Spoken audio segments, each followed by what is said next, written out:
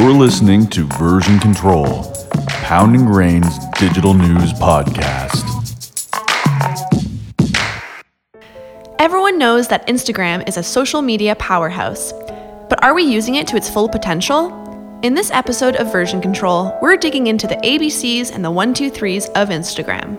Instagram now boasts over 1 billion active users, and over 80% of those follow a business. It's certainly no secret in this day and age that if you aren't leveraging the power of the platform that averages 58% more engagement per post than Facebook, then you're missing out. Instagram's success rests in its versatility. Social media is a visual medium, and Instagram exploits that fact to fantastic effect. Currently, video posts receive 38% more engagement than image posts. We're like moths to a flame when we see movement in the app, and if you're on the gram to do some money making, you're in luck.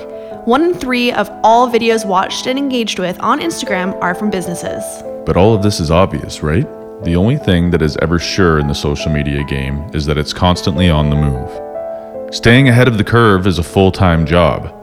As we roll into the pick-heavy season of summer, it's a great time to kick your personal or professional brand into high gear. So let's dig into it. What are influencers up to? Who's killing it on Instagram? What trends are coming down the pipeline? And have we entered the end of the era of likes? Version Control presents Instagram Everything.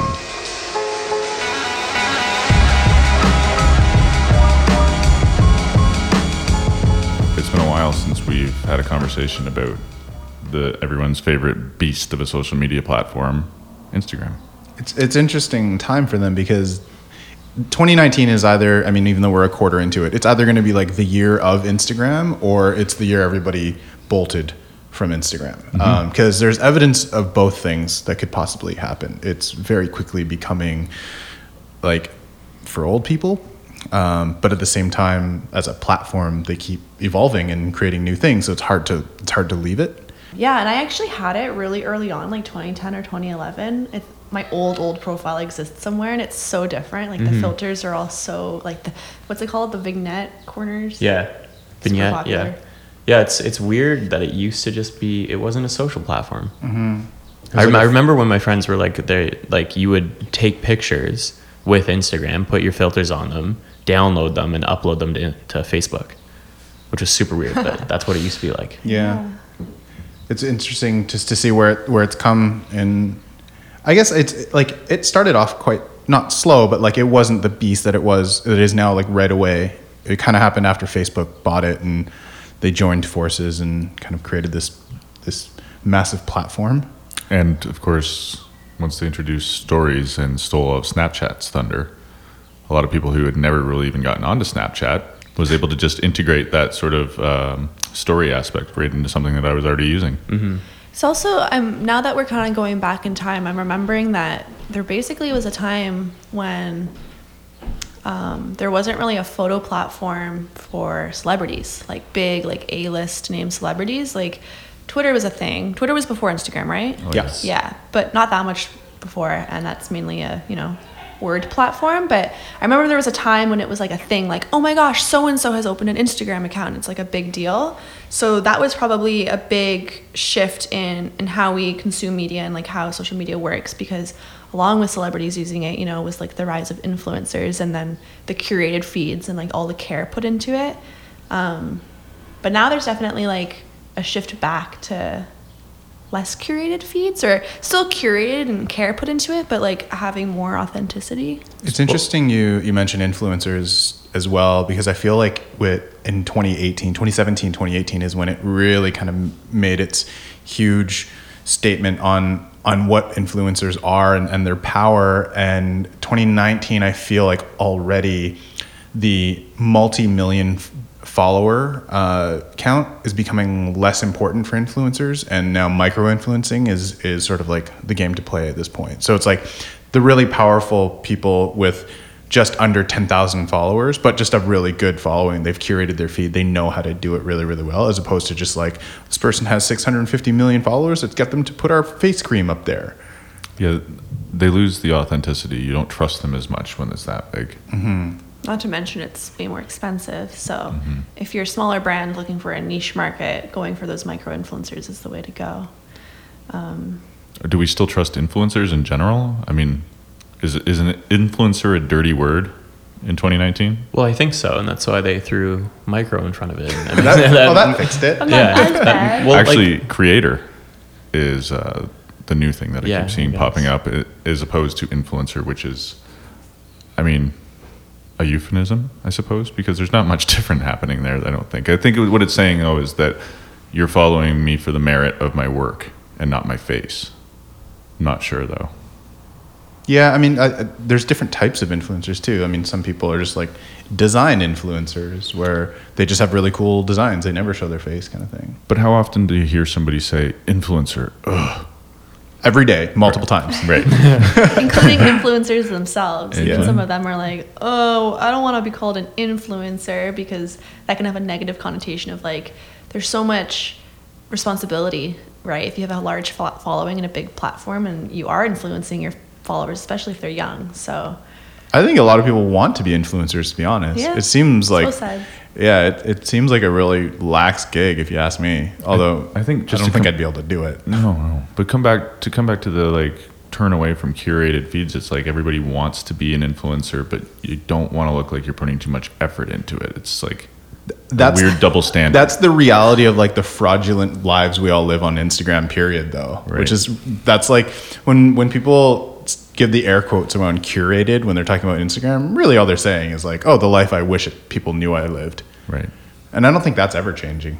So is Instagram played out in 2019? Are we moving on to the next thing? We all know there's a lumbering beast in the background that's coming for Instagram. Mm-hmm. But Which we'll be talking about in a our- subsequent episode, so Yeah. let's not dig too deep into that right now. Yeah. I'm going to, so on our Snapchat versus Instagram podcast, which was probably 2 years ago now, a year and a half maybe, I picked Snapchat as, or no, I picked Instagram as the I winner. picked Snapchat. You picked I rode Snapchat. hard for Snapchat. Yeah, I was yeah. like, this thing is not going away. It's innovative. And I think like within 2 months it died. It died, yeah. So I may be like the jinx on this whole I thing. definitely need to go back and listen to it again, because whichever one it was, I mean, obviously not that hard, but I was vouching for it pretty hard too.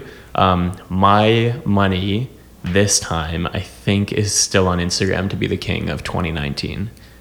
I think 2020, that's up for debate because everything moves so quickly, but And as everything moves so quickly, I mean, any platform or app that comes out would have a shelf life of maybe 5 years tops before it's not cool anymore. Once it hits, peak saturation. Well, I'm gonna slightly disagree with that, and slightly disagree with you, Nick, and agree with you, Mark. And I'm gonna ride hard for Instagram this time, and it's not just because of its nature of being a curated photo and video feed. The innovations that they've actually made technologically over its 9-year history, it does significantly change the app experience. So like, I think the name Instagram can live on, but the way that the app performs and what it's actually doing is going to drastically change. Like even just this year alone, right? Or within the last 2 years, let's say, Instagram TV, even though it's not doing a whole lot, but it's still there. Shoppable grams right now, which is massive. Micro influencers, which are working. The chat programs within Instagram. I mean, this thing is just it's kind of like they're adding more stuff, they're testing, they're bringing it down. So that's kind of what I really respect out of the whole thing. The content itself and the creators, I think, are always going to fluctuate. I think that's like a lot of creators are going to go to the hot new thing, and then they'll just treat Instagram as a completely different channel afterwards. But I don't think it's going to die. yeah, I don't think so either. My bet's the same as yours, but for another reason. I think Facebook is just too big of a brand to let it die. Like, I just don't think... It's not like Snapchat where it started dying and then they were screwed. Then they made glasses. They've got Facebook has so much money. I feel like they could fail for 3 years and still revive the thing. Nothing's been this big. I don't think Instagram's going to fail, but I think that competitors will come along that will challenge it to some extent. And I think possibly, like you were just talking about, Scott, is all these integrations, but it always seems that the new competitor that comes along just simplifies everything. Whereas, the longer life that a platform has, the more they have to add and add and add to stay relevant without stripping things away. Yeah, I think the thing with Instagram in particular, though, is like, I don't think they actually strip things away. They just de-emphasize certain things. They still have all the filters, even though, like, I don't think used a filter in years. They still like, it's still primarily like a photo feed for people to scroll through and discover things and stuff like that. So all that stuff is relatively the same. I don't think it's going anywhere, but I think there's sort of how people access these things and what they're being used for in terms of promotional ways. Like the shoppable stuff that stuff is always evolving. Yeah, I think that's the key. Like, it's not gonna, at least no time soon, it's not gonna die, but it's definitely going to continue changing. And back to your point, Scott, about being like, it's becoming like a platform that old people use. Like, that's kind of an inevitable thing. I don't sound like that. Do I sound like that? Yeah, that's exactly how you sound. That was verbatim. Oh my God. I'm so self-conscious right now. But because now we are living in a world where children grow up in a digital age with social media, that means that they're constantly every so few years there's going to be a generation of kids that are looking for a platform where their parents aren't on. And right now, like, everyone's parents are on Instagram, so kids today are looking for another platform. And we were talking about this the other day about how my friend, she has some younger siblings and cousins, and they've all been turning to VSCO, which is really interesting for their like kind of like their sneaky like profile where their parents aren't on, so they can post their partying pics and stuff like that. And like, they're changing the way apps were like first intended to use. So yeah, Instagram will be around for a while. It's just going to change in how like which users are using it. I also think, and maybe this is just me, but I've definitely stopped, because I'm not an influencer, so I've stopped like creating as much content, but I'm still consuming. Like, I'm still like, will go on and look, mostly at dogs and animals, but I'm not really like posting as much. And I wonder if that's just me, or if that is like a trend where people are like, you know, they only have a couple photos on their feed, but they're more just interested in using it and following who they want to follow. Mm-hmm. Yeah, that's interesting. Like, how have you guys' consumption, the way you consume on Instagram, changed since it first started, or even just in the last couple of years, I'd say? Well, like I was almost loath to talk about, but here we are. I've dumped Instagram. We had a breakup about 2 weeks ago, and I haven't looked back. But I'm not saying that that's a forever breakup. That was more just like I needed a hiatus. So that's how my consumption has changed. I think my consumption, like all apps, are designed to have a slightly addictive nature. And I was susceptible to that, and I think that I needed a little step away. So that's just a personal thing. Yeah, and I don't know if that's necessarily just an Instagram thing. I think people are becoming more aware of their habits on their phones. I tried deleting Instagram. I got about 3 days in and kind of went crazy and reinstalled it. But I definitely am like Ivana. Like, I stopped posting so much because it's too hard to curate your perfect Instagram. You're and right. that's like a real stress that I have, which is insane. Like, saying that out loud is crazy, but like I've thought about this probably for 10 minutes a day for the last year of like, I have a thought in my head like, oh man, this person's Instagram looks so cool. I hate that mine doesn't look that good. And that's just, I think yours is great. You post lots of cool stuff. thank you. Well, maybe though that's more normal behavior that we could say that the general population is dealing with, more than someone like me who just decided to step away in general. But that sort of anxiety is something that would lead the average person to take a step back, which Mark, by the way, is not an average person. He is a designer. So yeah, and it's like that platform is, I don't know, it's obviously just so visual that like the entire time I'm on it, I'm freaking out going, I wish I did that. I wish I did that. I wish I did that. So yeah, in one sense, there would be a lot of pressure on you to have a really popping off feed, but in another, you also have the skills and the eye to create that, and which a lot of people don't as well.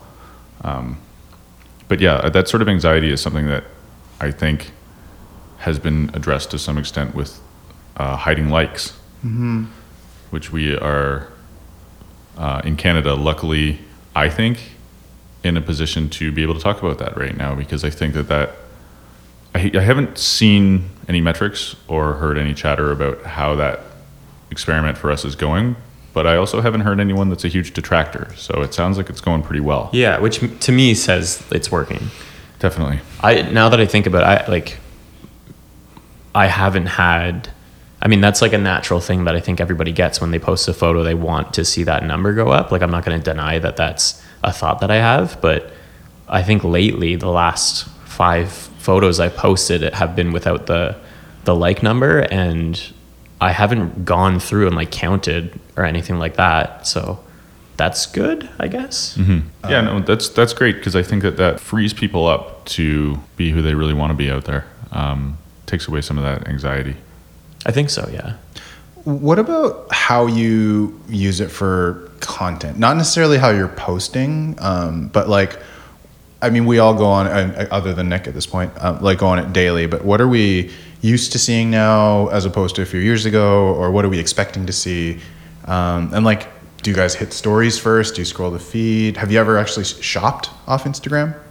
I personally have never really been into stories, and I kind of like Nick, I'm a bad person to ask for Instagram, because as soon as I'm like, oh, I feel icky, I like don't look at it anymore. I will say though, something that I've noticed different is IGTV kind of was launched and everyone was like, now what? But they've been starting to make adjustments. Like they've recently announced horizontal format finally, and they introduced like the ability to put previews on your feed, and I think that has helped a lot, because one thing that I personally have always hated about Instagram is not having the ability to scrub through videos, because oh my god, I have to wait a whole minute.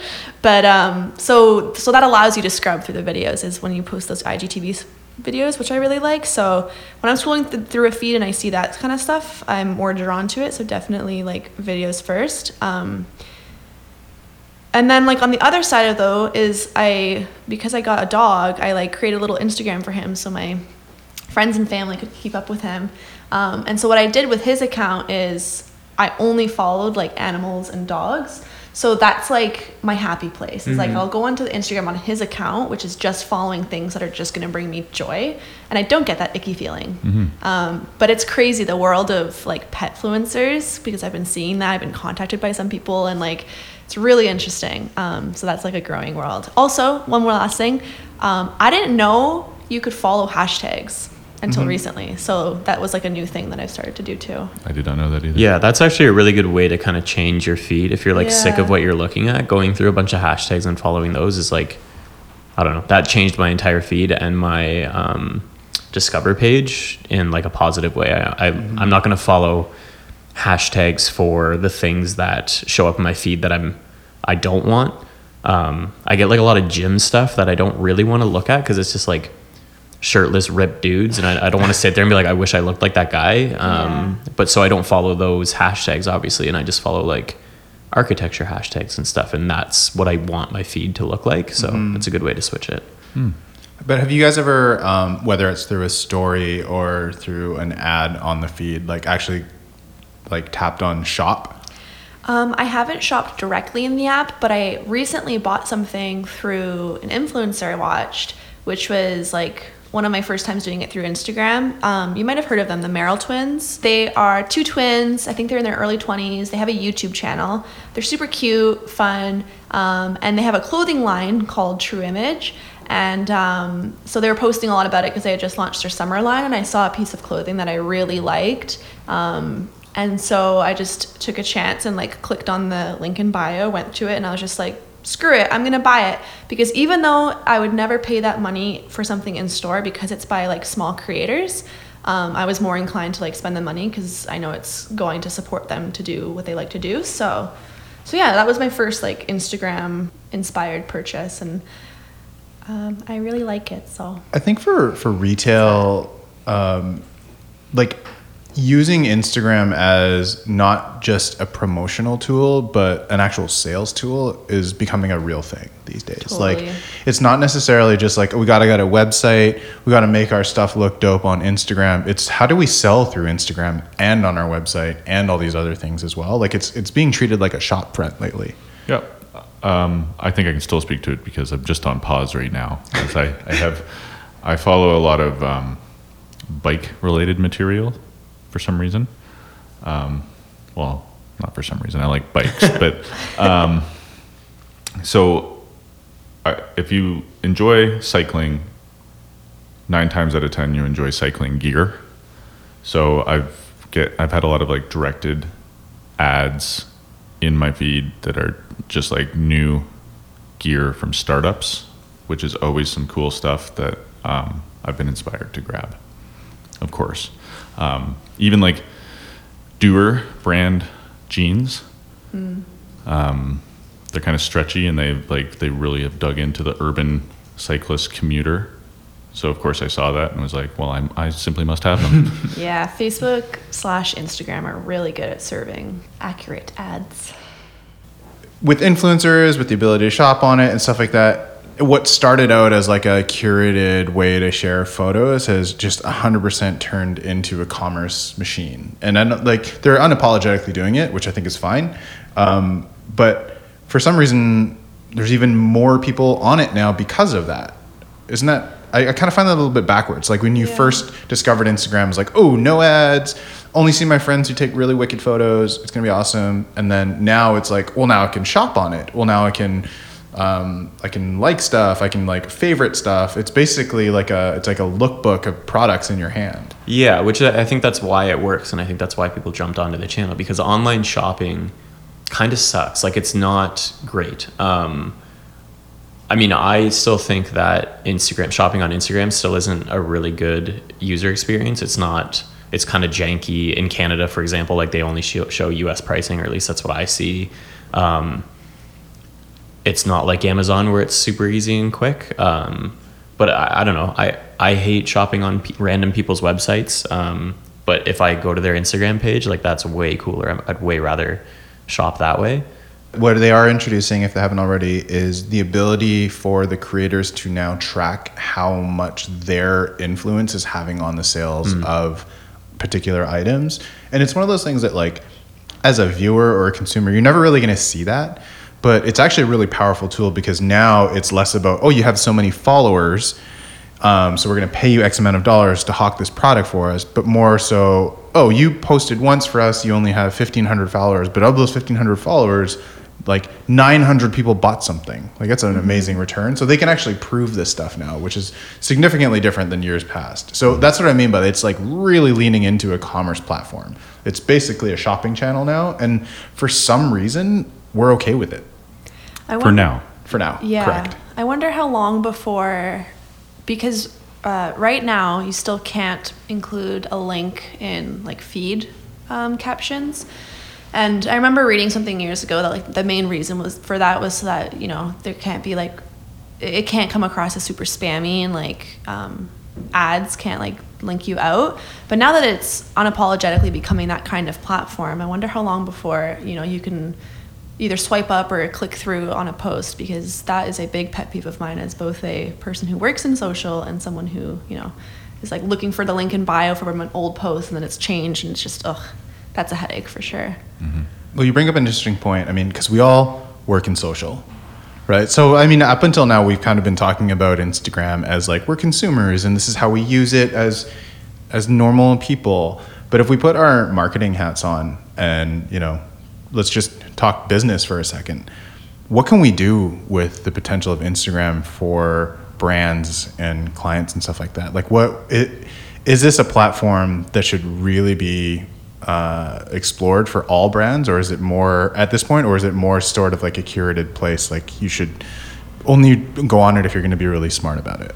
It would be better to have one that's not excellent than to not have one at all, especially if we talked about this before, especially if you're an up and coming brand or startup and you're trying to have legitimacy and like be seen as an actual entity. Like, people check for your Instagram to verify that you're a real thing. So definitely have one, and really play into whatever that brand is. If it's not like, if you're not a huge corporation, don't worry about being perfect and having a super creative feed. Like we were talking about before, Wolfpack, right? Like they play into that authenticity. They have fun with it. They're like raw and real. But they still try. I think the only two reasons not to do it would be if for some reason you decide that you do not want to take a conversational tone with your users or your buying base, or if you're just going to half-ass it in general, and you know that you're just like, we're not going to invest that much time into doing this, and we're not going to do it very well. But I've seen Instagram accounts before where it'll literally be like the name of the brand or something, and it's like one photo, and maybe it's like, And some big artists, celebrities will do this too, like before they launch a new album or something. So I think there's ways where you can legitimize yourself by having a handle, and then others can tag you and stuff, but you don't have to necessarily like keep up with posting every day or even every week. You can be very like minimal. Yeah, I know a few people who just have like one Instagram post. Yeah, and then but they have bio like they'll have like 5,000 followers. Yeah, Yes, and you're because- just like, how and why? Well, there's two things for that, or like one thing. Main thing is that if you're already popular and you're already, you know, you have some like hype album coming out that everyone is already excited for, yes, you can get away with that. Yeah. But if you're trying to build up an audience from the ground floor, you might not. You might want to put a little more effort in than just one post. Of course, yeah, same thing goes with a physical product. If you've already built up some hype around it, then you can get away with that. But otherwise, you need more. What are some of the features you guys are excited for, either in stories or on the feed, just from like a marketing standpoint? I know that like on stories there you can just start doing things like branded stickers and stuff like that too. Well, there's a new donation sticker that's pretty exciting, which allows philanthropists to raise money within stories. So That's good. That one's pretty cool. I do find it interesting how like finally brands are adopting stories as a legitimate way to talk to their consumers and to kind of interact with them. But stories is very interesting because there's a time and a place for really polished pieces.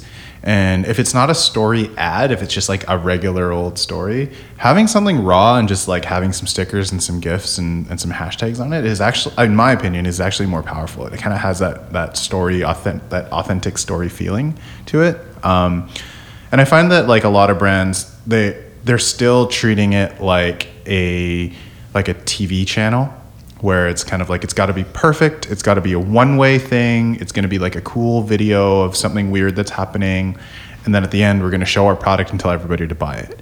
And I feel like stories as a feature is trying to move away from that, and some brands are kind of fighting that notion to keep it as like a traditional ad platform. Yeah, I think like you said, like as someone who works in social, the exciting thing about Instagram stories is all of the different features that are like opening that two-way communication. But also it's exciting because it seems like every week there's something new, whether it's like the quizzes or the countdown. And I'm sure Instagram has a long list of ideas that they're just waiting to like push out slowly to like keep the buzz. But I like that. I like that it's constantly like, oh, this is a new tool. How can we integrate this into the so-and-so brand? So that's fun. The next really interesting one is the ability to create your own AR filters. I'm curious to see how that will look in practice, because previously it's Facebook Spark AR Studio that allows it, but previously it was only open to select designers and brands in a beta that were able to do it. So now the average person who wants to sell products could potentially create an AR filter that would show people how that would look on them. Let's See, I don't know if that Yeah. excites me from like a marketing standpoint, because I know brands will ruin that one day, and that's what kind of bothers me. But I was kind of on top of that trend for a little bit and followed there was like a very small amount of artists that got access to that stuff, and it was like, I mean, it's almost dying down now, which is crazy, but it was a super cool thing to have. Like, I don't know, you have like this weird AR filter on your face that like no one else has, and everybody's like asking you like, oh, where'd you get that, how'd you do that? I thought that I got really excited about that stuff. That was sweet. But if you're the average user, how do you create an AR filter that looks good? Do you know what I mean? Like, so if perhaps if you're like a makeup influencer and you have created your own shade of lipstick or something like that, that one would be easy enough to integrate. But say you design a new hat, I don't know. I think it's all about they're just giving people tools to create stuff, which is kind of cool. I looked at that as like a heat-seeking missile towards Snapchat. Right. Because Snapchat AR Studio has been around for a little while now. They're the ones that have been going with the brands. And like, again, it's Instagram's kind of like, well, you're doing it and we can do it better. We're bigger. We have more money. And, you know, that's what they're doing. And that's the thing. However you feel about that, that's not going to stop. They're still going to learn from other platforms, and they're still going to have more money and more resources to throw at it to create, you know, what could arguably be a better product every single time. And that one, I don't know, that I'm okay with that. And it's kind of cool to see those two corporations kind of battle it out. because the end result is like more cool things for us to mess around with. And Totally. like, yeah, sure, maybe it sounds kind of shallow, but it's fun to go on Snapchat and make yourself look like a baby. And you know that this exists because Snapchat is responding to probably the custom AR stuff that Instagram put out. And I don't know, I'd love to see what Instagram's going to do in response to that. I feel like we're benefiting from it. So it's neat. What's their version of the gender swap? Right. Respect the hustle.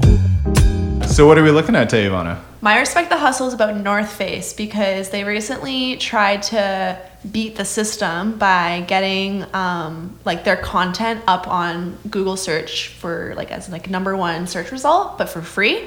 So how they did that is they were like, well, wait a second. Usually when you search like travel destinations, the first thing that pops up is the Wikipedia page. And as we all know, Wikipedia is like open source and anyone can edit. So they went in there and inputted all their own photos of like their models wearing their product in those different locations into Wikipedia. And that way when you would search like, you know, Grand Canyon or something, and it would come up, it would be this photo of like a beautiful Grand Canyon and then like a person overlooking it with their nice North Face jacket. So I thought that was super clever, but right away they got backlash because I'm not sure how long of a time it lasted, but the moderators like caught on quite quickly. I think they did 12 of them. They got away with 12 before they like switched them back. Some of them they switched back, some of them just like cropped out the logos. But it was just really funny and clever, and like I like the idea because that's like something that I would love to come up with of like, oh, a clever way to like beat the system, a little loophole. So yeah, that's my Respect the Hustle. Internet pirates. It looks Yeah. like, though, that they didn't expect a backlash because they went on Ad Age and talked about it. Yeah. I think it was kind of like, look how smart we are. Because right away they made, probably before it even launched, they made a case study video of it of like, this is our smart thinking. Check it out. They probably knew that there would be backlash, but like, all publicity is good publicity, so. That's cool. I like that a lot. Cool. That's smart. Yeah, I actually respect that move. Yeah. Even though it gets pulled down, now we're talking about it. Yeah. Also, the photos were beautiful, and it's not like they just put in random photos of mountains. Like it was Yeah. actually of the locations. Yeah, and you So can- They at least- like went there. yeah, at least they did their due diligence of like. And you can upload super high definition photos to Wikipedia too, so that's pretty rad. Awesome.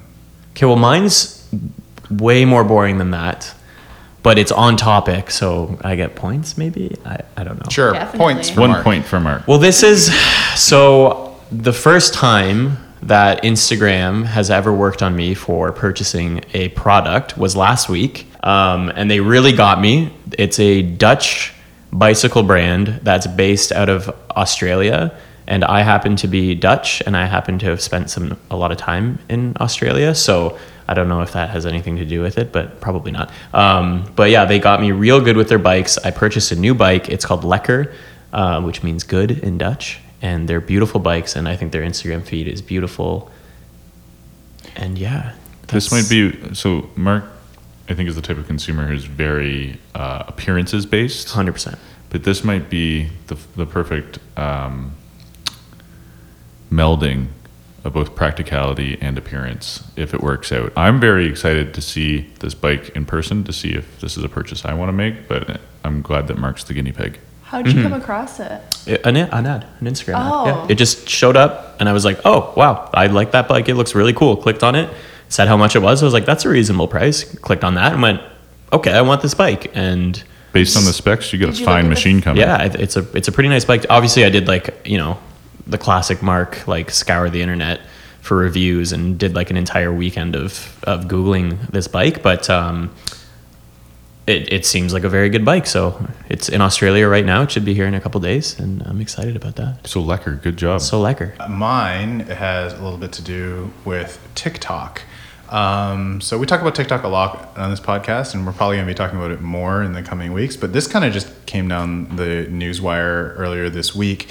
So TikTok is owned by a company called ByteDance, and it's a Chinese company that that basically creates a series of apps for people to use. And one of the, advantages of being one of the fastest growing and most powerful social media apps is you get to make bold decisions. And ByteDance has made the bold decision that they're going to explore building a phone that has preloaded all of their apps on it. So people don't actually have to go and download TikTok. It'll be preloaded onto their phone. And I would assume that it's a piece of hardware that's specifically made so you can use those apps. So the camera is going to be really good. The interfaces are going to be geared towards getting you to use those apps and stuff like that. And the reason why I brought this up is a few years ago, I don't know if you guys remember, Facebook tried to make a phone and it was terrible. And they ended up just kind of like pulling the chute, and HTC ended up releasing it, and nobody ever bought it. Yeah, it had like the hardware Facebook button in it. Exactly. Remember that? I forgot about that. So it was a bitter failure. I'm interested in this one in particular, not because like, I want to see it fail, but I actually think it's the right time for this to do this. And the main reason is because there's actually a lot of hardware phone competition these days with Huawei's, with Pixels. It's not an iPhone or nothing anymore. It's not a Samsung or nothing anymore. We're actually at a time where people are open to purchasing a device built for them. And if you look at the trend of TikTok, and I'm probably going to end up eating my words in this point, but it is going to be one of the more powerful social media apps or ways that people are going to be connecting soon. If not, it already is. And if people are going to continue to do that, it actually makes a lot of sense to have a piece of hardware to do that. Yeah, I think we're going to see a lot more companies, like hardware companies, start to really adjust, I guess the software, but also the hardware to accommodate the ways that we use social media or that we want to use and capture content. Like I have the Pixel 2 and I still think it takes too long to open up a camera. Like it still takes, it's like 3 seconds. I want it to be like half a second. Like it should be instant to be able to open up your camera, because that's how people live nowadays, is like capturing content on the go and like quickly. I think back to the hardware stuff too. I think people are getting bored of their phones. Like, I don't know, you buy the latest and greatest Samsung, the screen, it's the full size of the phone is the screen, and like that's it. Like if that's kind of like the peak where they've hit right now. But there's a lot of companies coming out with different pieces of hardware. Like the OnePlus 7 has the pop-out camera. There's a new Asus phone that has like a flip-up camera. All the folding smartphones that are coming out as well. So it does make sense for a brand to kind of, get in on the loop on this stuff and start creating their own. Yeah, it's cool. I'm interested to see where this goes. I don't think I'll buy a TikTok phone anytime soon. I'm not a huge TikTok performer, but it's interesting to see like a piece of hardware being led by a piece of software. That's cool. So mine is, I've talked about this a few times on here, but not directly about it. So it's about New York Times podcast, The Daily, which I have talked about a few times, but I do respect the hustle just because at a time when journalism was in a weird spot, nobody really knew how to monetize it. People don't like reading the news the same way. People were getting news items from Twitter and from Facebook, which have both been proven to be sort of like murky holes to go down if you want to get your news from them. The Daily came out at a time that was just like perfect for people's desire to have a bite-sized bit of a deep dive into the day's hottest story or most pressing stories. And it's really well formatted, really well told stories, really in-depth journalism, only 20 minutes long. So great for a commute to work or something like that. And more of the reason that I brought it up is that just yesterday I overheard a woman in conversation who was sort of like talking about things like they were her own ideas, as people do when they regurgitate news. But I could tell that she had listened to it from The Daily like 2 days before, because she was just like saying those same points. And that's the second time that I've heard that recently. So it's just like, obviously I'm in a bit of an echo chamber with the people that I surround myself with to some extent, the places that I go, but it's still just like evidence of the power and popularity that this one little podcast can have, that, so many people are like informing their sort of decisions and worldview and politics and whatnot from The Daily. Yeah. How, because I haven't listened to it, how current or like very current. Yeah. Is it like something happens like the day before and then the next day? Within days, but some if there's a bit of a lull in the news cycle, they do have some backups that are sort of like, maybe they would have been like a intensely researched story that dropped on the New York Times maybe a month before, but then they repackage it in podcast form to fill those gaps that are still like great stories, but they're not something that's like a breaking news headline from the day. But then they still have a small segment, maybe 5 minutes long. It's like a rapid fire at the end. That's here's what else you need to know. So without taking the time to actually read the Times or, you know, any other news source, you're going to have a pretty good overview of what's going on in the world, the most pressing matters at least, in 25 minutes. So that's what I think I respect most about the Daily is you can tell that they did their research and they knew the optimal amount of time a news story should be before it felt too long or it wasn't long enough. I mean, obviously the content's great and sometimes, and like, but for some reason, like when I started listening to it, I was most impressed. I was like, wow, 25 minutes. That is the best timing for a podcast like this. And it's been a runaway success, and I'm not really sure what has launched and what hasn't, but I know that there are like 5 more podcasts in the works from the New York Times and at least 1 television show that are sort of spin-offs from the format of the Daily. So they just nailed something that people wanted and needed at this time. Thanks for listening to Version Control, Instagram everything. If you like what you've heard, don't forget to rate us on iTunes.